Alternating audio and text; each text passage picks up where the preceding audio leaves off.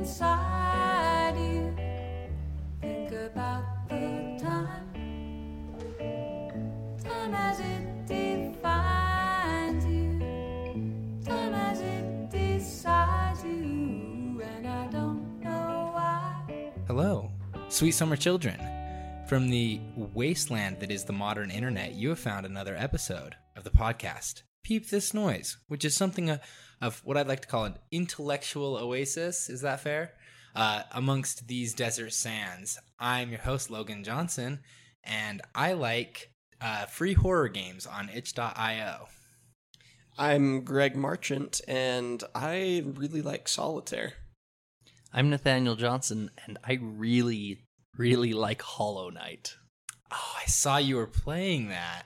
I saw that you'd gotten into the Hollow Knight. Guys, it's so fun. It's really good, right? Have you played Hollow Knight, Greg? I haven't. It's downloaded on my Switch, though. The movement is so smooth. What got you into Hollow Knight? Because you now have it, and you have it. Have you had it this whole time, Greg? I have. I got it for Elena for a birthday present, and I got it for Elena for a birthday present, and neither of us has played it so far.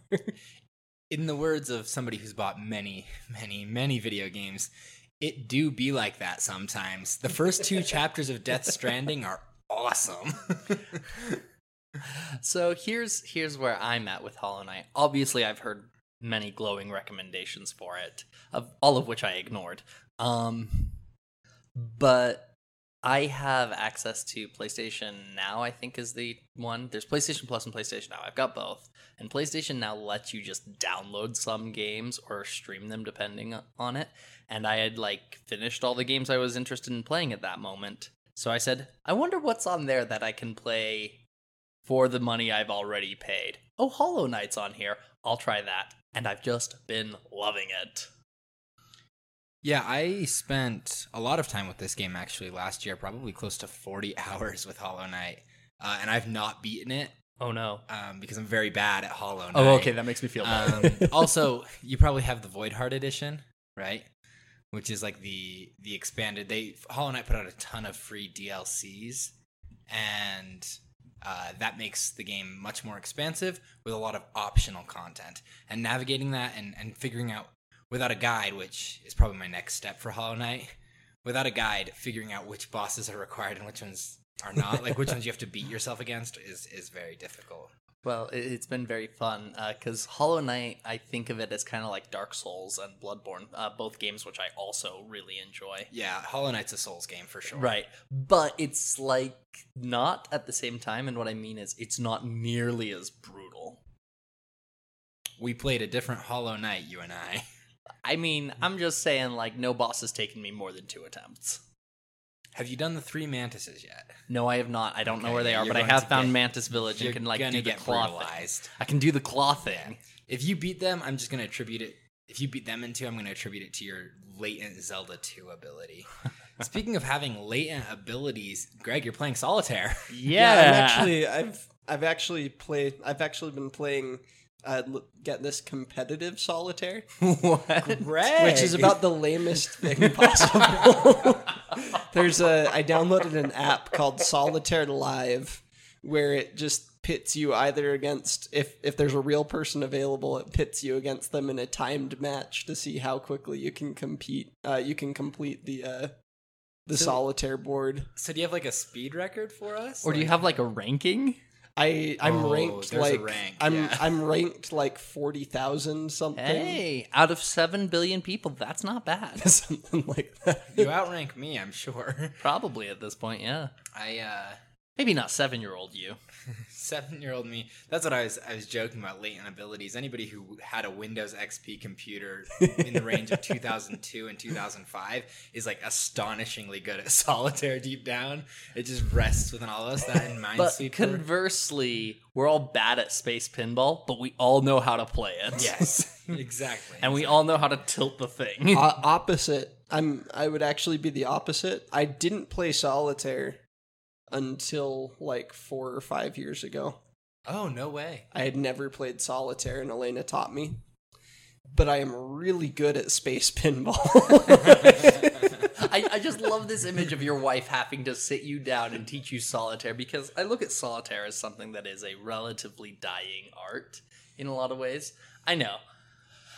But I view a lot of classic card and board games this way because they're not a part of my life like they used to be. I know that's a really weird slanted view on it. Yeah, we're gonna see there it is. Nathaniel in his aging years sitting around a table with his buddies like Uncle Iroh, playing solitaire and singing "It's a long, long way to Bossing Say." And you know what? As I lay out the cards and as my buddy lays out the cards, we're going to make a beautiful white lotus, and we're going to know that we're part of the same secret brotherhood, and it's going to be great. And then you're going to discover that one of those cards is missing, and you're going to have to go to a market and spend all of your time in shops not finding it and then buying a whole bunch of stuff you didn't need and making Zuko angry. Look, if I can have Zuko as a nephew, I'll be thrilled. Can Eli be Zuko? Can we scar his face? Wow, that took a real turn. I was gonna say some of us already go to stores kind of like that and buy a lot of things that we don't need, looking for like shoe polish or something, and then we come back with like 2 new bookshelves. Like that's just a thing that happens to some of us already. Yeah. That was the most recent episode I watched of Avatar: The Last Airbender. I watched that episode last night when he loses his lotus tile. That's classic. Such a good show. Speaking of good shows, Greg, you recommended something a little different for us. Yeah, so I recommended Attack on Titan, and we all watched an episode of that for this episode of the podcast today. We watched Attack on Titan. Season 1, episode 14, which I looked up the name of because it's great. It's called Can't Look Into His Eyes Yet, Eve of the Counterattack, Part 1. I'm assuming Eve of the Counterattack Part 1 is a subtitle of some sort. It is, yeah. Because Can't Look Into His Eyes Yet, Eve of the Counterattack Part 1 is a wild run-on sentence. Well, I almost feel like it, without having seen any other episodes of this show, so understand I am just wildly grasping at straws for what this name means. I've watched this episode twice now, and I don't know what it means. I don't know who the his in that I mean, title presumably is. Aaron Yeager, right? But is it? Because no one has a problem looking him straight in the face, really, in that Or episode. kicking him straight in the face. Kicking him straight in the sorry. face. Content warning for Attack on Titan in general. Bloody, violent show. This episode is chill, so you should know well, that if you it's listen on it. relatively chill. It's pretty chill. I didn't find it objectionable in any way, but it gave me the feeling of, oh, this show is really intense, and this is like a chill episode. Right, yeah. This is like Attack on Titan's beach episode, and some dude gets like a tooth knocked out. Right. So, and then spoiler warning for this episode: a dude gets a tooth knocked out. We're gonna say way more than that, though. Yeah. So yeah, big time. For anybody who's wondering, who hasn't heard of Attack on Titan, the premise of the show is it's not our world post-apocalyptic, but it's a post-apocalyptic setting where humanity is living inside a bunch of ginormous walls, while outside a bunch of man-eating giants are trying to break in and eat everybody. And so Attack on Titan obviously refers to the people trying to fight back against these man-eating giants. Right. I was gonna ask you, Greg, how much of this show have you actually seen? I just finished season 3 or 4. Okay. I think season 3. I just finished season 3, and that's all that is up on. That's all that's up on Hulu. Netflix has 1 season. Hulu has 3 seasons. Gotcha. So I watched this episode with a friend who's really into Attack on Titan. So the entire time she just filled me in. So I pretty much know everything about this show. So I will do my best to not. If that's all that's on Hulu, presumably that's all that I know about. So, but I will do my best to not spoil anything for you. For all intents and purposes, this is all I've seen of the show. I basically know the end from the beginning on this one. Okay. See, whereas I only know basically what I've seen in this episode. There was like one thing that is a pretty big plot point in this episode that I did know going into it. And that's it. But I'm pretty sure that the plot point that I'm thinking of is spoiled right in the like first few episodes. Yeah. Well, let me spoil a little bit of the episode here, giving you the premise. This is and also if I'm normally would just say go and check out the episode, but since we're issuing a content warning, I feel like it's fair just to kind of spoil it in case people want to engage with the discussion, but Yeah, I not think really. I think that's fair. But not really go watch the episode. Maybe they don't like the show or something like that, or they don't want to watch it. So the premise of the episode is Aaron, who's one of the main protagonists, probably the key protagonist for the show, most often the focal character. He has the ability to turn into a Titan. And he used this ability previously to help fight off a bunch of Titans and to protect his friends. This is a new thing that nobody's ever really heard of. And so the military, the highest officers in their military have called a court-martial to decide what to do with him. Normal laws don't apply, and the decision is just going to be made in a very political, what's best for the military and humanity, and humanity's safety level. Right. And kind of key to this question about what's going to happen to Aaron here is that not only did he turn into a Titan and fight off 20 other Titans, but it's relatively common knowledge that he also assaulted another soldier during all of this. Right? Yeah. He took a swing at Mikasa, who's a friend of his normally. Mm-hmm. And so this becomes kind of a problematic thing because he apparently loses some degree of control. Yeah. Probably more accurate to say all of it when he's a Titan. And so it's causing a lot of concern because on the one hand, this could be a great asset that could help them turn the tide of this conflict that they're in. On the other hand, maybe it would just end up with him, rampaging on the humans rather than on the Titans. Right. Well, and worse still, because I think key to understanding this plot is understanding how everybody feels. It's not just that he could turn on everyone in the middle of a battle. It's that could happen right now, while we're in the courtroom. Yeah. And he could literally destroy the entire city from the inside out. Yeah, and humanity would just be over. The second he raises his voice in any meaningful way, everybody's like,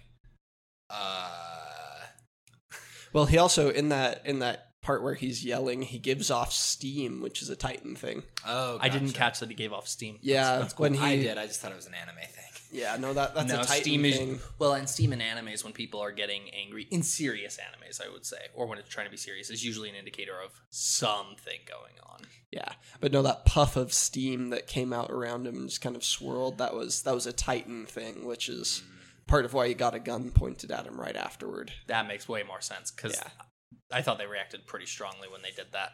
Yeah, they try to kill him in this episode, or they at least come close to considering it. Yeah, no, several people want to, definitely. Okay, so let's jump in. One of the things that I thought was interesting is that, like, as in one of the opening shots looking into the courtroom, you see all of the branches of their military. They have their sigils up on the wall. So, like, you have a unicorn for the military police. You have a rose adorned shield for the garrison, who are the ones who kind of man the walls. You have and then you have a pair of wings for the scouts. The scouts actually call them the Wings of Freedom. So I was wondering, having not seen any other part of this show, I know Logan's heard a lot of spoilers and stuff like that, but having not seen any other part of this show, what was your impression of the three groups? So we've got the rose, the wings, and what was the other one for the a unicorn and for the military police? Military police. So my raw interpretation of that, I think the scouts is really easy. They're the ones who typically just get to go outside of the walls. Of course, they're the ones who think of themselves as free. That's not a surprise.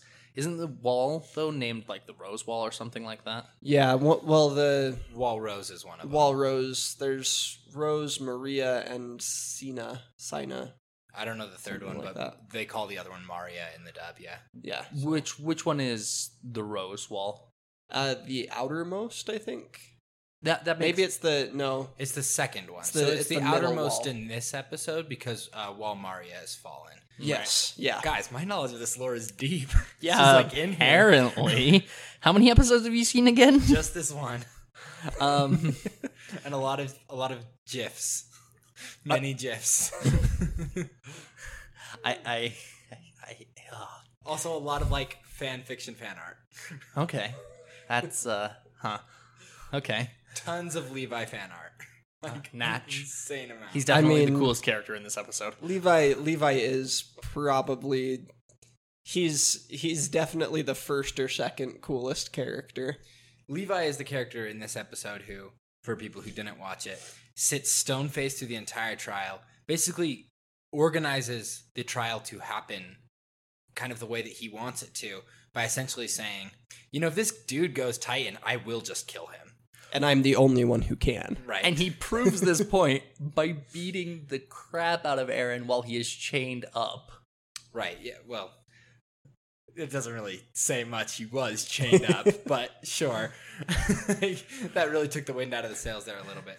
But yeah, I think to circle back on these symbols and the different types of military, one of the things that you might not know about this show, Nathaniel, is that one of the ways that they fight Titans, the scouts who leave beyond the wall, they fight Titans with like cords, basically. Yeah, it's basically like harpoons, right? That they shoot and then they use them to like fly up into the to air. fly, Right. right? So Yeah. the wings make sense. And then they because have gas fly. canisters that give them some impetus to Right. to swing themselves around. I have seen like clips of them doing this, and it's very cool and very coolly animated. They spend a lot of time like in the intermission, like what are they? I don't know, like the coming back from a commercial break screen. I can tell you what those are called. They're the "Who's that Pokemon?" bit of the show. Yeah, so in those sections, they spend a lot of time. They spend a lot of time trying to get you to buy into the premise of those by giving you some detailed pseudoscientific explanations for the mechanics of those. It's Charizard. Yeah, in this episode, the word, by the way, for that, I can't believe you and I personally have produced podcasts for like a year and a half, and you don't know what those are called. They're called stingers, and the stingers in this episode are used for conveying like legal codes about why this court martial is allowed to happen, which is really cool. Yeah, right. yeah. Like, but yeah, like Death Note has really good stingers like this as Death well. Note has them. My Hero Academia, which I've been watching copious amounts of in the past 2 or 3 weeks, has them in the form of everybody's basically got superheroes in this world, and it knows that there's a lot of characters, so it'll just like remind you what different people we've met have. Well, we've drifted off the track a little bit. I would like to pull back to the garrison. I do have a spoiler adjacent question for you, Greg. Okay. And I guess like this probably isn't great audio, but I really would not want to spoil for something for you if I can avoid it. Do you know like what the walls are made of? Yes. Okay, can we Yeah. talk about that? No, we can't. Okay. Really? Yes, I know what the walls are made of, and we can't talk about it Why not? because I said we can't. That's the only reason. So the walls are made of Terrible titans. audio. Yes. They're Live made out titans, of right? live titans with their with like they've caused their skin to harden and turn into walls. Yeah. Yeah, it's a little. Sorry. I don't know. No, it's okay. I I, haven't did really- know what they were made of. I haven't Okay. really seen the walls, but Yeah, it seems neither. kind of hand wavy to me. But whether it is or isn't, what I do think is cool about it is that the garrison is like the protective force of these walls, Mm-hmm. and their symbol is a shield that's adorned with roses. And I think of that kind of like a thorny shield, right? that's like cool. an aesthetically pleasant but thorny shield, which kind of plays into this idea that this shield is actually made up of the enemies. So if we dig too much into the wall or we mess with the wall too much, apparently, I don't think this is common knowledge, but you can actually get stung or get hurt or cut by the wall a little bit Yeah, that's because there's a interesting. live titan inside. That's really of it. interesting. Yeah, that's a cool way. Which to is a do great reason not to mess with the wall. it. So then let's talk about the unicorn. Yeah. The military police. Now, the military police, I does did a perfect transition to our next segment, but sure, we'll circle back. Sorry. The special little unicorns, and then we'll jump on Now, in. do the military police, do they function as the police inside of the city? Like, is it a military state? Yes, basically. They Okay. they function as, I mean, any soldier, like any garrison of soldiers basically has some policing authority, but yeah, the military police are the police. They investigate all crimes. They Right. investigate Both in and out of the military military. crimes, Yeah. civilian crimes, yeah. So I think with the unicorn, there's a couple things going on. One, unicorns exist as a hybrid creature, and they're hybriding responsibilities. They're hybriding their responsibilities with the military and with the civilians. But more importantly, they're a fictional creature, and I think it represents the fictional desire to have peace, safety, and security. And it's just a total pipe dream. That's a good interpretation. I'll just add on top of that. I've always thought of it as like they're the special unicorns. They're the ones who never actually have to fight and spend all their time doing nothing productive. That's pretty good too. Historically speaking, military police not awesome. The more militaristic a police department becomes, the more a state traditionally has led into fascism, especially in the mid 20th century. This is a big deal. But Wait, hang on. It may be worth distinguishing between a militaristic police force and a military police. so military police is a branch of the military that functions as law enforcement. Right. Militaristic police is a shade lighter, but is almost the same. Right, but I was going to say, from my understanding, the military police is the policing unit within the military that doesn't really have power outside of the military or military-controlled land. That's not necessarily true, right? So, like, the Gestapo in Nazi Germany are a branch of military police. Okay, sure, right? that makes sense. So, yeah, historically, sure, there is a branch of military police that police the military, and when those people get authority over the people, generally not awesome. Right, but I wanted to make the distinction between those Right. different phases, I guess. we Yeah, could call it. but at any point, if police get access to, like, military-grade equipment and military technology and military force, and then are given the ability to govern the public, it's traditionally not awesome. On the flip side of this, it does look super, super cool. It does look every really cool. time. I mean, we all think about, like, Star Wars, right? Whose outfits are cooler, the Rebels or the Imperials? Am I right? the Imperials. There's always a new stormtrooper in every Star Wars movie, right? So I think Because it this looks plays in. This plays into the unicorn, right? This thing looks really cool, but boy, that thing's gonna gore you. It is going to gore you with that horn. That's what that horn is for. That's what that horn does. It will turn and it will stab you with it. Just another way of looking at it. The military police in this show in particular are the most political. They have a different goal from the rest of the military. Now, during the trial itself, we had the military police who said Eren Yeager should die, right? Yeah. And then we had the scouts who said, no, we want him to live. And then the wall guard, or whatever they were called, The garrison. the garrison, thank you, couldn't get involved directly. Is that correct? They weren't one of the main parties to the dispute, but they were there. They were Right. just kind of bystanders. They weren't all that important. to Right, this but there episode. was that meeting where Pixis, I think was his name. Yeah, Commander Pixis meets with Erwin. Erwin. Erwin. Yeah, Erwin. Yeah. And he basically says, yeah, I want Eren to live, but my hands are tied. Mm-hmm. Right. So, like, Yeah. that was a thing, which we'll talk about that more when we get into the core stuff, but I wanted to hone in on that fact. So the military Yeah. police want Eren dead. So going back to the walls and them being very them having some secrets that the general public doesn't know about. We also had another character here called who's Pastor Nick of the Wall Church or Wall Cult, depending on which translation you're going with. I guess in the dub it is Wall Cult, and then in the sub it was Wall Cult, and then the second time I watched it, Hulu had changed it to. I watched it on Netflix the first time, and then Hulu the second time, and Netflix had it as the Wall Cult, and Hulu had it as the Wall Church. Yes. So I think that distinction between church and cult is worth talking about because in many, many ways, there's not a lot of distinction in what the two words mean in the English language. There is some, and it is important, but in a lot of ways, people use them almost interchangeably, and they use it to convey whether or not they have positive or negative feelings about the organization. Yeah. Not that those are necessarily what the words actually mean, but that's kind of the way they're used. Yeah, the other really important part of a cult, too, and especially in media and things like that, you'll see cult usually used properly. They usually have a central figure that it revolves around, right? So Yeah. So a cult, while religious in trapping, is often more charismatic in nature, right? So the term personality cult gets thrown around to describe, like, for example, North Korea, right? Where, like, everybody gravitates around a personality, and that person is allowed to have leadership. When those religious trappings are present, usually the word personality is dropped, and we just talk about it in the term of cults. In that sense, this organization is more of a church because there are multiple preachers and people within the group.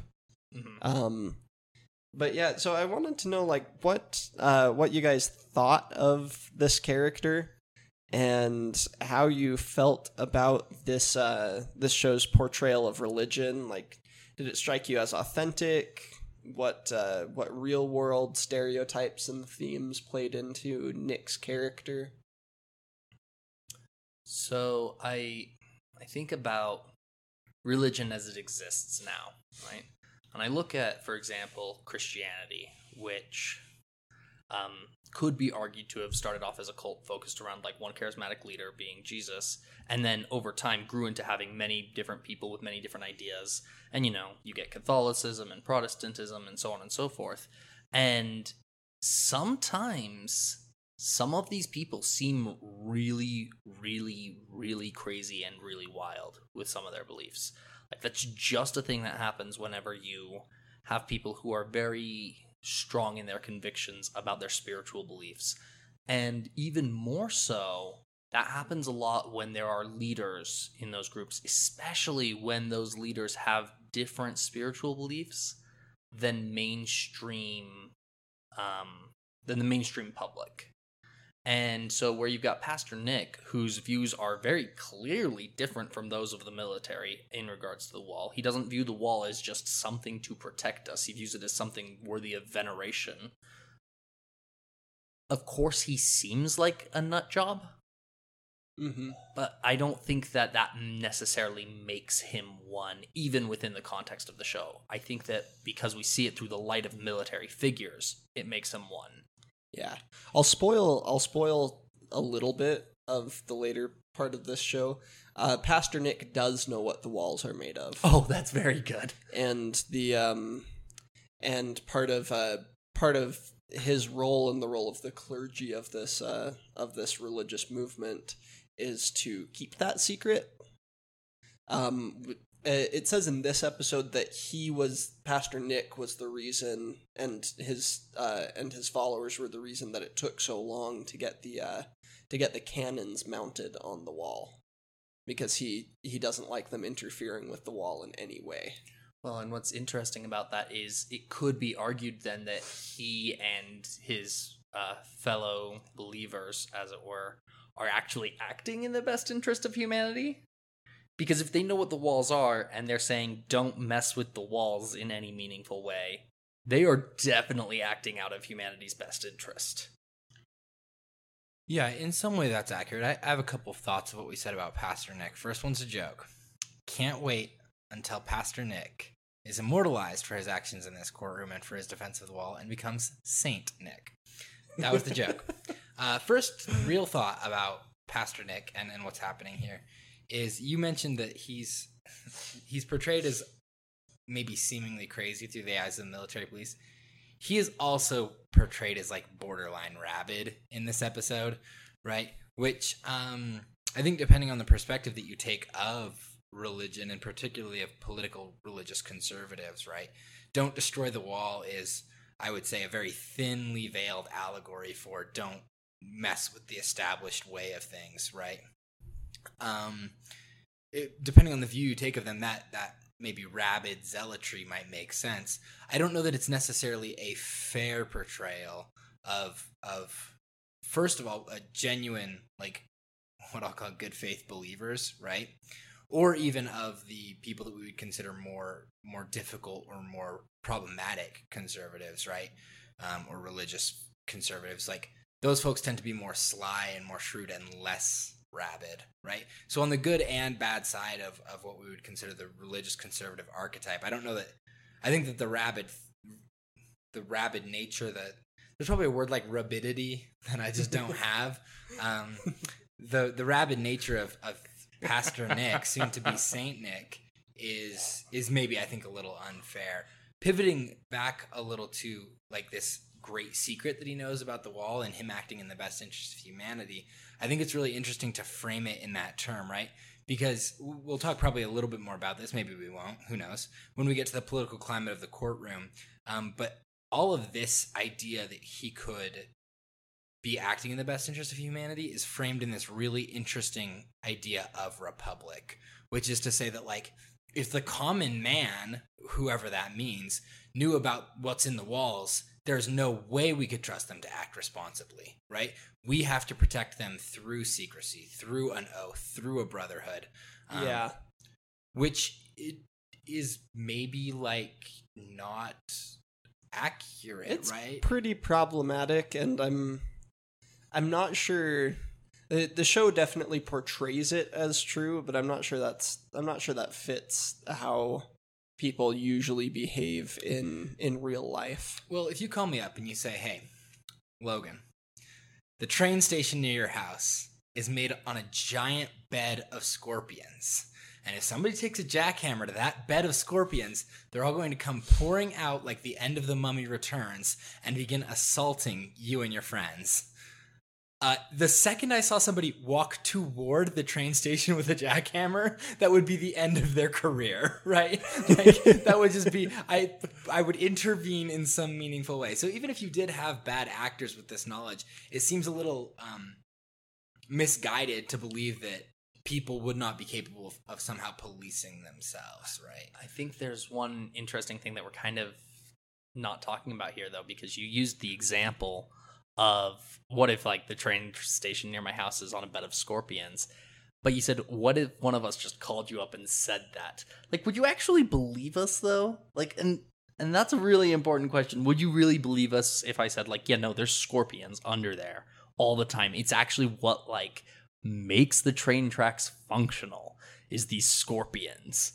Would you believe me if I said that? I might if outside of the train track borders was just like hundreds of marauding scorpions. Okay, that's okay. Like, okay. no, of course not, but maybe if there were Okay, just sure. millions of them out there ripping people apart. Fair Yeah. point. Maybe if we were in the same situation, yeah. Sure, but even still, right? It's a weird thing to get people to believe. And religion kind of does that. Religion asks people to believe in things that the religion can't provide the evidence for. Because what are they going to have to do to prove that these walls are actually made of titans? They're going to have to go mess with the walls, which their religion explicitly forbids them from doing. Right? And religion in a lot of ways does this. I'm not saying, like, it says, like, there's a god, but then it forbids you from, like, trying to find out if there's a god. But No, but like, think about this in terms particularly of like 18th century Christianity, right? And especially American Christianity as we would consider it, right? Which explicitly says, hey, your brother who just died is still out there somewhere, but don't you do like a ritual, don't you be a spiritualist, because you can't make, like, it's forbidden to like try to make contact in any way that would solidify this idea, right? Right. Um, Not where I thought you were going with that. Cool poll. somebody's read a lot about 17th and 18th century like occultism. I gathered. Cool poll.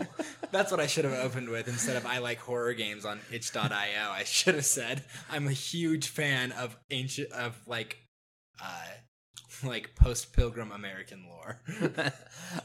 Yeah, which you are. But no, like, I think this is really interesting, right? And so the religion in this position where it's in that recognizes we can't tell people the truth about the wall because that's a big pill to swallow and would cause a lot of fear and panic. Why don't we make them sacred instead? I don't know. I think it's really interesting. I think it's also fair to say that this is that there are people who believe the walls to be sacred. This is also you could say a personality cult on some level, not on the level of the day-to-day followers of this religion, but the founding titan, like the spoilers, the founding titan, the usually possessed by like the king or the leader of the royal family, is kind of a deific figure here to like those in the know within this group. I know these are a lot of spoilers, but it is kind of a personality cult in that they do have a figure who they see as God. Now that I did not know. Yeah. I kind of just want to watch this show, by the way. But I don't think I have the stomach for it. There's a lot of deep lore here, and you definitely don't want to let your child watch this show. Yeah, there's that. You may have let her see you play like Bloodborne and stuff like that, but this is... And now she's afraid of spiders. Yeah, this is deeply more traumatizing than anything that could have come up in that context. There's a great sequence in Bloodborne where you have to basically... Well, you don't have to do this, but you can hold off a choke point that spiders pour through, and you can fight them on the other side of the choke point. Well, Nathaniel continually dies at this part. This is me drifting off the track, but I would love to share this anecdote.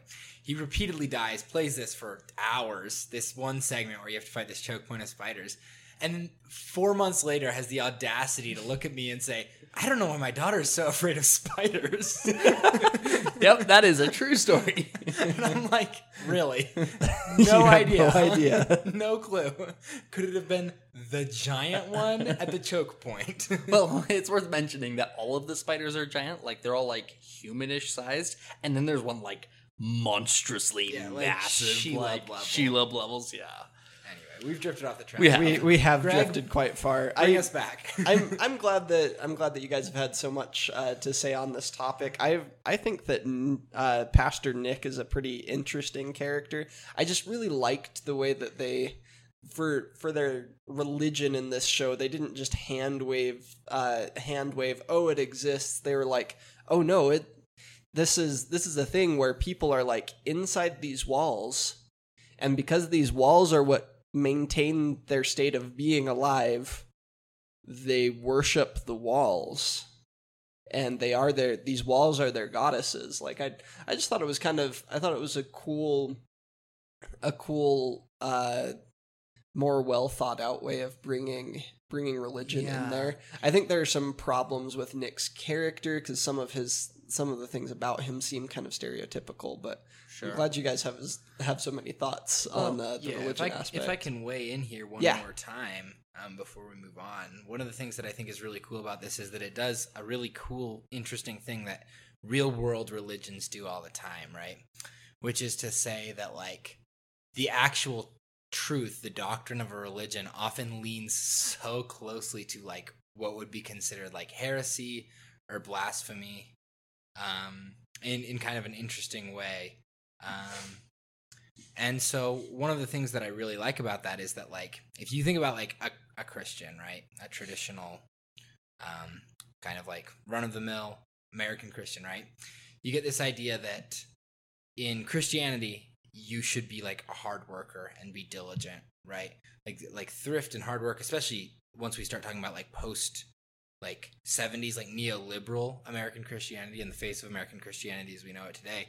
You get this idea that like hard work and thrift and independence are really, really important, but also don't work on Sundays for a lot of Christians, right?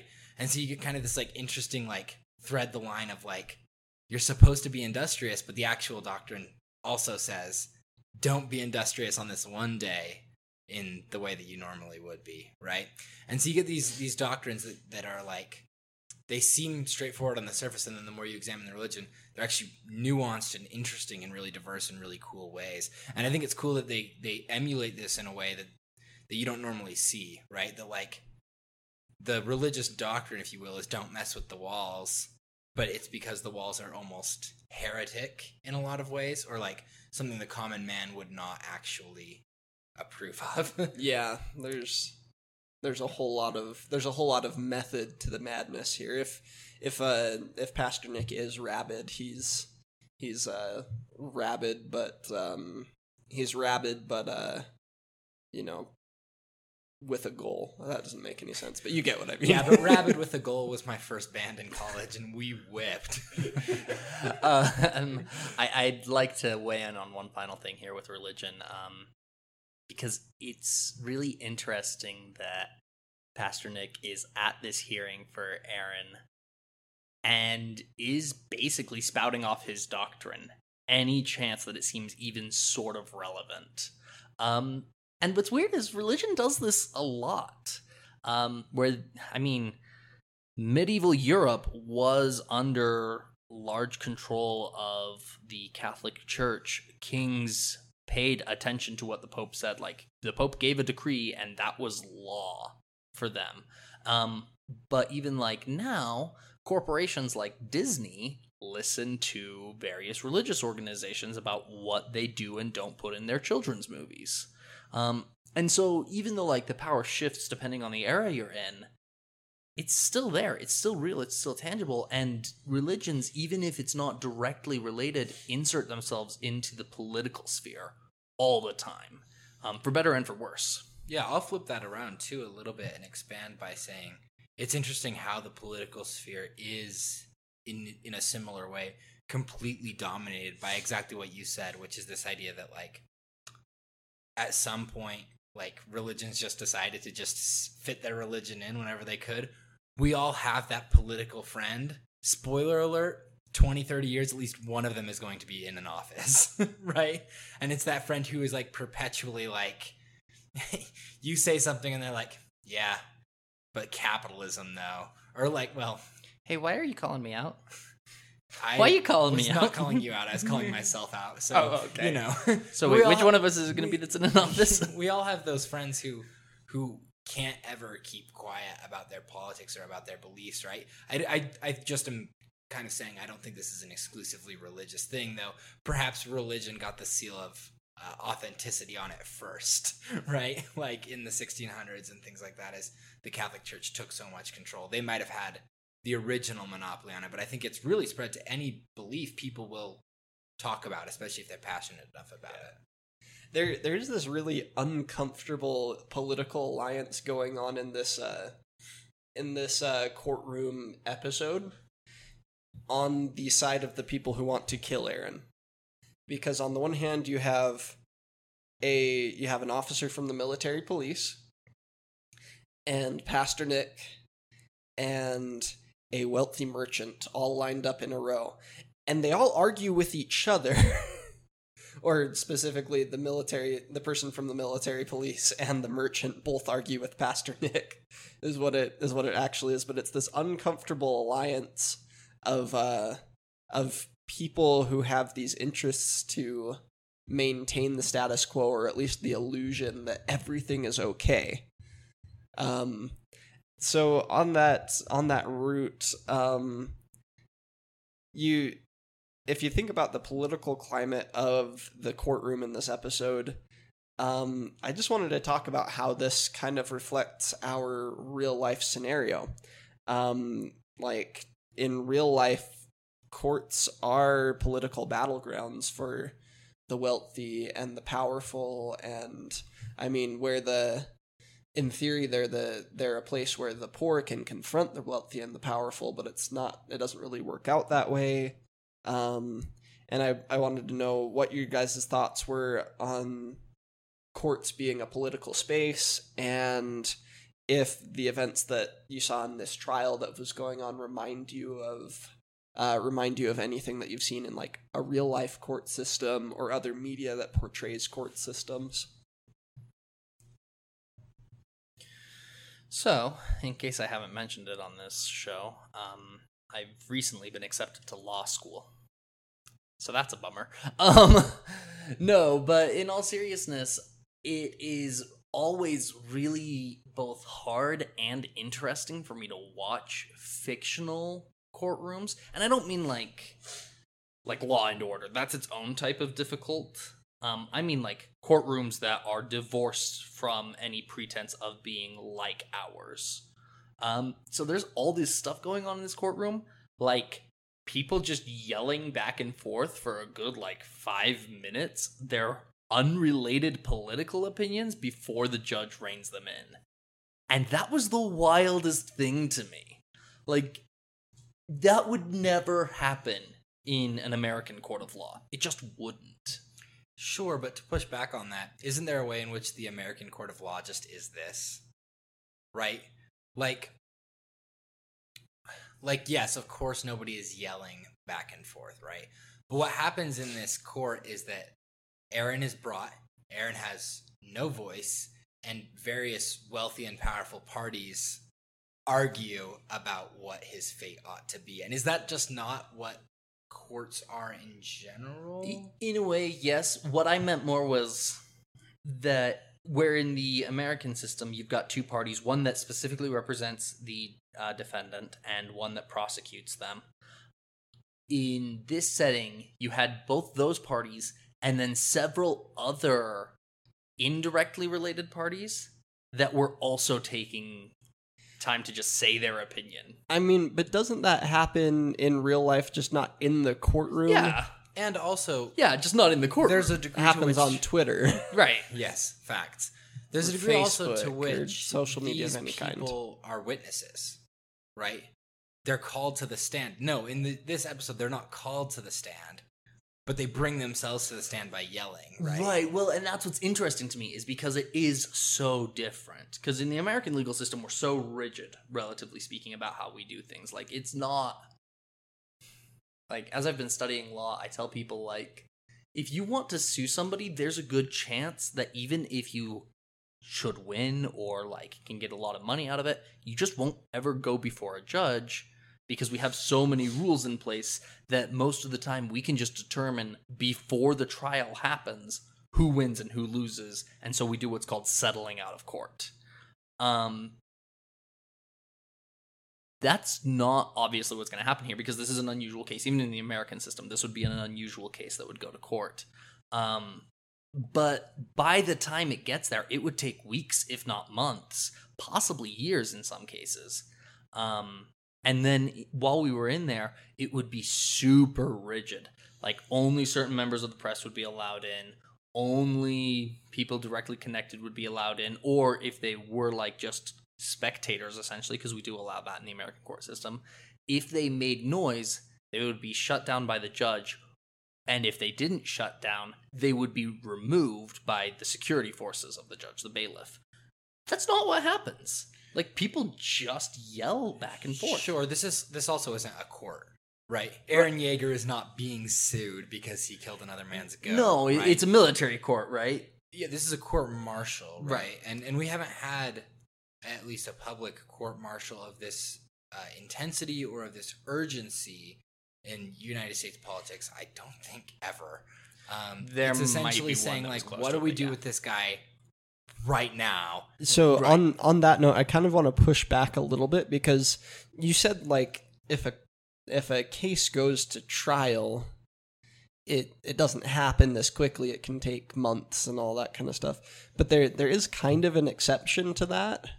And that's when you have a very urgent, very relevant issue that's caught the public consciousness, and it is quickly brought to trial because it's a big issue that people are pushing for, and it makes its way all the way to the Supreme Court, where the Supreme Court is this is a situation that we have to deal with right now. Right. Because they have the authority to say, okay, this is a timely case that we should weigh in on right now. Right. But even those cases, from the time that somebody decides we're taking this to court to the time that the Supreme Court makes a ruling, it can be 2 or 3 years.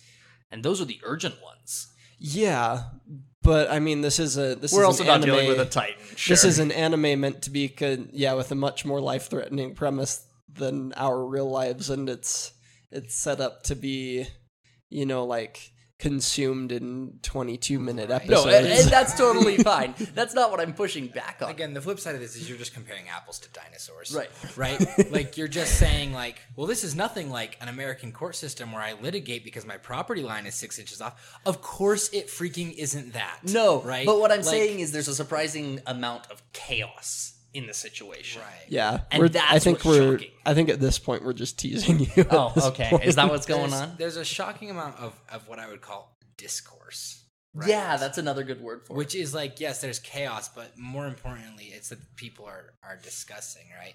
And this actually ends up being kind of relevant. Probably, I don't know how closely you guys follow current events and writers saying weird things. But did you guys happen to hear about the Harper's letter? I haven't heard about that. No. Is it the 8th? I think today's the 8th, which means Harper's letter broke yesterday.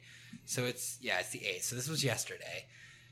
So the Harper's letter was like, I think it's like 140 or something like that. Artists and writers got together and they wrote, and they basically said like, hey, it's basically a letter against quote unquote cancel culture, which is this idea that like writers should be allowed and should have the space to like make mistakes, and particularly a lot of these people who are speaking are people who are pretty renowned for being transphobic. People like J.K. Rowling is on this list, right? And so they basically say, like, we should be able to make mistakes and like have bad takes without worrying about losing our jobs, right?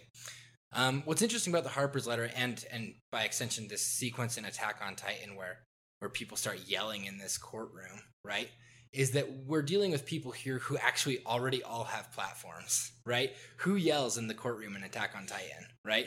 Yeah, it's the merchants, the it's the church, merchant, the and the church. various groups of the military. Right, it's the people who have power already, right? And so, but they're constantly yelling each other down and saying like, no, like, my opinion is the valid one. My opinion is the valid one. How could you shout me down, right? And so it's this same kind of thing where this is an issue that people are hotly debating right now, is like, to what degree do we say, yes, this is open and fair discourse in scare quotes, right? And to what degree do we say like, no, now you're just saying things like, let's kill Eren, right? Now you're just saying things that are like actively harmful to a person, right? And to what degree should people be allowed to have bad takes if they have a platform, right? To what degree should I be allowed to scream about like my money as a merchant in a courtroom, right? And so I think that there's like this degree of like, yes, there's open discourse here, but it's not really open, right? Who isn't allowed to speak, notably in this court scene? The people who aren't allowed I to mean, speak. there's absolutely no civilians except for the 3 merchants who are all super wealthy. Please, the common folk who always don't understand these things. Well, and as was stated in the episode. Oh yeah, that's a good. Or take. who like blow things out of proportion or something like that. It's I didn't watch the dub, so it sounds familiar, but I did the it's- subtitles. it's the commoners. It's a dunk on regular people for not being their betters, essentially. Totally, Like, it's a decidedly like pro-republic take, Yeah. right? This idea that like these people should not be allowed into this discourse because they can't govern themselves. More specifically, Armin is not allowed to speak in this episode, and Mikasa's not allowed to speak until she's spoken to, and even after that, she like goes up to defend Eren, like physically defend him from being like killed by Levi, beat to crap. She gets up to defend him, and one of her friends is like, "You can't go out there." Like, why not? And the answer is because she's not like super influential or super rich, right? If that fat merchant had jumped the fence and like gotten in the way, people would have been like, the fat merchant, this means something, right? yeah. And so this is definitely like an argument of like people in this saying like, how like don't silence our opinions, but actually they're the only ones who are allowed to have opinions. Well, in as the soon first as she place. gives her opinion that, like, hey, it seems more like it was a lapse in judgment because he saved my life on 2 other occasions, people say, oh, well, she must be a monster too. Like, that's the discourse that happens from everyone else in the courtroom, essentially. right. Yeah, and I do think in a lot of ways I think there are a lot of good things about our justice system, but one of the things that I think is really problematic is that in the way that issues cases that catch the public imagination are taken up, It's not generally the average person. It's not generally the average person or the person who would have a lot of stake personally in the precedent set by the decision who gets to weigh in. It's whoever has the most followers, and people tend to get followers like Logan said, by having a platform and getting people to charismatically gravitate to that platform. Because one of the unfortunate things is that the average person in the United States doesn't have a platform on their own. Very, very few people have some kind of firm conviction that comes from inside them about any given issue. It's a platform that they get from whoever they think of as their leader in that regard. Well, while we're on this subject of platforms, when I first joined Twitter, you know how it gives you those recommendations for who to follow every so often? Yeah. And as you spend more time on Twitter, it becomes more and more connected to the people that, you actually engage with their stuff. When I'm pretty sure that there was like 3 or 4 people that I remember going, so that's who they say I should follow on Twitter, when I first signed on. And it was Donald Trump, which makes a lot of sense to me because when I joined, he was president of the United States. Like, I joined post-2016. And I mean, he is president of the United States. Right. But what I meant is the election. This is pre-2020 this is pre-2021 and the elections are in November, so. Right. What I was trying to say, though, is, I joined after he became president of the United States. And so naturally he was on there because that's where all of his political opinions are. And Yes. and Surprisingly, arguably, all of them. Arguably, his political opinions are some of the most important in the world, whether or not you agree with them, because he's the president of the United States. So, sure, he's on there. But then the second, I can't remember if it was J.K. Rowling or Rihanna, who I'm going to lump in similar categories as artists. I remember Rihanna was one of the top suggestions when I first got a Twitter account. Yeah. The world was a very different place when I made my Twitter, folks. I've had my Twitter since 2008, I think. So, yeah. Yeah, very different place. And then the third person was Elon Musk. Sure. Now, what's telling about this is these are all very, very well-known people. And even if you don't know what they stand for or what they believe, you could more or less tell me, okay, Trump is the president, Rihanna's a singer, Rowling is a writer, Musk is a space enthusiast. I mean, right? Like, you could more or less tell me. Space enthusiast with a big wallet. With a big wallet, with a fat wallet. But all of these people can just say stuff on Twitter and millions of people will see, their idle thoughts. Well, so this is what I was driving at with the Harper's letter, right? And I think we're decidedly not talking about Attack on Titan at this point, but I think we've gotten somewhere semi-valuable. So, with the Harper's letter, right? Margaret Atwood signed that letter. Help me out with her. Handmaid's Tale. Gotcha. She wrote that. Salman Rushdie, a very influential cultural critic, signed that paper, right? Almost everybody who signed this letter has a position at a paper or a magazine or has published books and they all say we are terrified of being silenced. But the fact that they, J.K. Rowling at this point has made so many, frankly, transphobic tweets that if she has not been canceled yet, there is not a universe in which she effectively will be, right? Right. And so there's an irony to publishing a letter like this and saying, hey, please don't silence us, when just 100, I could get my 140 closest friends and walk to the local paper and publish a similar letter and nobody would say anything. But these 140 friends do it and the world is talking, right? And so it's a very different thing to say hey, you're telling us not to silence you when really you guys are the only ones who can talk, right? And yes, that's not to say there aren't alter opinions to theirs. Of course there are, right? But those opinions are also held by people who are wealthy and powerful, right? Once you're in, you're in. And if you're not in, you have no voice, effectively, right? And it doesn't matter what they do to you or to your friends, you are stuck, unable to talk like Armin and Mikasa are in this episode, right? Yeah. That was bleak. Sorry, guys. And remember, everyone likes bad things.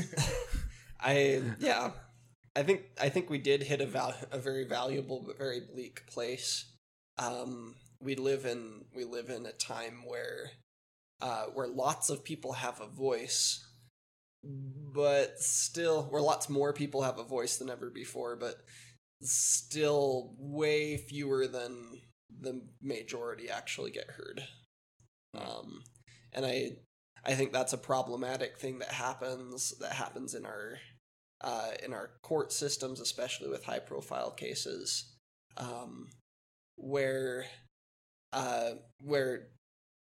people who are in power get the chance to weigh in and mobilize and possibly prejudice the outcomes of cases and work hard to influence it for what is in their best interests because they have a platform, and because people see that platform, they're like, oh yeah, I want that, rather than building their own. Even if you don't get heard, at least you know what you think, which I think is important, rather than the dangerous aspect of not just trusting that someone has a good idea and then justifying their opinions. So to our handful of listeners out there, what we're saying is, even if you really like our opinions, take the time to form your own. Like, that's really important, even if you disagree with us, to us as a group, that you have your own opinions. I have a feeling that anybody who's listening to this podcast probably is the type of person who has pretty strong opinions. I also love the energy you came into that too with Nathaniel, which was like a very like, this is the end of a He-Man episode vibe. I So felt it's like- Sesame Street too a little bit. he leans to the camera and he's like, today we learned the valuable lesson that you should always form your own opinions. Like when Cringer had to form his own opinion about the saddle that I made him wear. When he finally expressed it to me, we came to an agreement and I removed the saddle from Cringer. Okay. And while you say it, just in the background, like literally as you were talking in my head, I was like, ba-da-ba-bum-bum, ba-da-ba-bum-bum-bum. Well, if it makes you feel any better, while you were making fun of me with that, in the background, in my mind, I was going, hey, hey, hey, hey, hey. So, This podcast was brought to you by the power of Grayskull. You have the power. did you guys like the form your own episode? opinions. And Very much so. you watch more of the show? Oh gosh! Now that second question, I don't know if I can answer. I did really like the episode. I'm glad. But like I have said many times about this, it felt like this episode in and of itself was very tense, but it felt like a relaxed episode of a really tense show. And I don't know that I'm in a good place for that right now. Or that I never realistically have the time to watch it with, a 2.5-year-old who gets like 6 hours of sleep a night because she's stubborn. I'm in a good place because I watch it while Eli's just dozing asleep dozing to sleep on my lap because he won't let me put him down yet. Yeah, that's for me. I like this episode a lot. For two reasons, I will not be watching more of this show. One is I truly do not think that I could handle the brutality in this show. More importantly, I absolutely have just loved the way that I've been intaking this show, which is that now I've officially seen one episode, but I've also seen a lot of Levi adjacent memes, right? And so like I have like a pretty good grip on this, and I think that was maybe the better way for me to get Attack on Titan. That's fair. That's So fair. I think Greg, with one last thought with this, Levi gives me super strong Mr. Ayazawa energy from My Hero. That's just kind of where I want to leave that. Yeah, kind of. Kind of with the looking like he's tired all the time. yeah, Levi is one of my favorite characters, definitely. I think Mine too. Levi and Mikasa are my two top favorite characters. They're great. I have a favorite character, but I can't for the life of me remember her name. describe the character? Is she a manic pixie dream girl? Awesome. She's awesome. Man, I'm not going to be able to remember her name. It's not Potato Girl. Is it the Scientist? Is it the blonde one who looks like she's dead inside all the time? What's her name? Oh, now that you said that, now I can't remember. It's probably her, yeah. Let me Google Attack on Titan characters. And while I do that, I'm sure I have something else to contribute valuable to this conversation. And the answer is no, I don't. But yeah, I don't know. I got nothing. I can't figure out who this character is. Sorry, guys. Guys, I always have the I biggest want to say temptation it's to just eat the something. mic. I want to say it starts with an A, but I can't remember for sure. It's Asuna. No, that's Sword Art Online. at the part of. And I know that. Is it Annie? Yes. Yeah. Are you I okay? think that's the character. I like Yeah, a it's lot. Annie. Sorry, at the point in the show that I'm in, she's kind of way in the background at this point. She's not really. She's a big deal at one point, and then she stops being for non-spoiler for reasons that I won't spoil because it's not necessary to the content of our show and our discussion.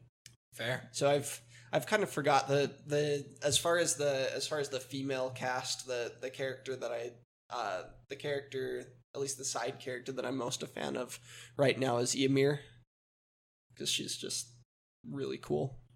It's also like I like her arc. Tolkien level name too. Yeah. So like that doesn't surprise me that you're a fan of that. It character. sounds like Thor's hammer, doesn't it? Yeah, true. Mew Thor's Mew? hammer, which Mjolnir? Mew Mew, which two of my high school friends called Mew Mew, and it was just incredible. Yeah. And I can't unhear it. We were in a Walmart, and they were like, "Look, I found Mew Mew," and I was like, "You sure did." There is a character in the MCU which calls that hammer Mew Mew, and you should Really? know that. That's yeah, really it's funny. Darcy. Who's Darcy? Darcy is a character in the first and second Thor movies. She is Jane's assistant. Huh? She's like the kind of hyper dark-haired girl. Who got the job because her friend wanted to give her a job, and not really because she knows anything about science. Right. I love capitalism. Anyway, on that note, thanks for sticking around through this episode of Attack on Titan discussion. We had a really good time with this episode, I think, pretty much across the board, and we definitely got some good discussion out here. Came at an opportune time, I will say. Yeah, next time we're going to be talking about something I would say equally grim, which is the Disney film. You can basically guarantee every 3 or 4 we got a Disney film or something on Disney Plus circling around because Nathaniel has a 2-year-old. And so he gets the opportunity to think critically about a lot of Disney stuff. And we're Yes, talking I about do. one of my all-time favorite childhood movies. Caught this one in the theaters and it was awesome. We're talking about Lilo and Stitch. So, with Lilo and Stitch, I want to say, unlike Atlantis, which we did a few weeks ago, I don't think this one will be a bummer for the same kinds of reasons. I think this one's going to be a bummer because Lilo and Stitch is just kind of a bummer intentionally, but not at the same time. I don't know what you're talking about. This movie whips. This movie I'm, does like, whip. Ready. What I mean is, like, where Atlantis, like, when we critically examined it, we went, I'm so disappointed by this critical examination. Lilo and Stitch, we're going to critically examine it, I think, and we're going to go, this is just masterfully done. That's my opinion. Well, we'll see. I mean, it was still made in like 2003, so there's Something might jump out. There's at us, always yeah. a chance. Obviously. But You'd be surprised how critically I can examine. are we going to talk about the fact that she takes pictures of fat people on the beach? Oh, certainly. Yeah, that's certainly going to come up. We'll probably also talk about the character of Cobra Bubbles. We'll also talk about ethical nature of experimenting on various life forms. There's a lot to show has unpack stuff. here. It's so good. It's one of my favorite Disney shows. I just think it's phenomenal. Well, if you like Peep This Noise as much as Nathaniel likes Lilo and Stitch, I think I just found out that he likes after living with him for 20-something years. You can like us on Twitter at Peep This Noise. Nathaniel is always tweeting stuff out. You can also like us in whatever podcast app you have if it allows such a thing. Give us a rating, a review. Most importantly, tell your friends who might enjoy listening. We don't advertise this show, which is why there is like generously 3 people listening to this. Who knows? Maybe that was bleak. But yeah, if you enjoy what you hear, share it, pass it along. We'd really appreciate that. You can contact us with all of your personal takes and your opinions on the episodes at mail@peepthisnoise.com. You can also just add us on Twitter. I'd like to give a special thanks to Katie Davidson and the band Key Losers for allowing us to use their song, Don't Know Why from the album California Light. That song is our show's theme, and it is maybe to call it a banger is not like super accurate because it's actually a pretty mellow vibe song. But overall, I would say that it is a good jam and it's enjoyable. If you've heard me say that more than once and you haven't looked it up, I don't know. I'm starting to worry about you. We might have to court-martial you. Thanks again for listening to Peep This Noise, and remember, everybody likes bad things. Open up your mind.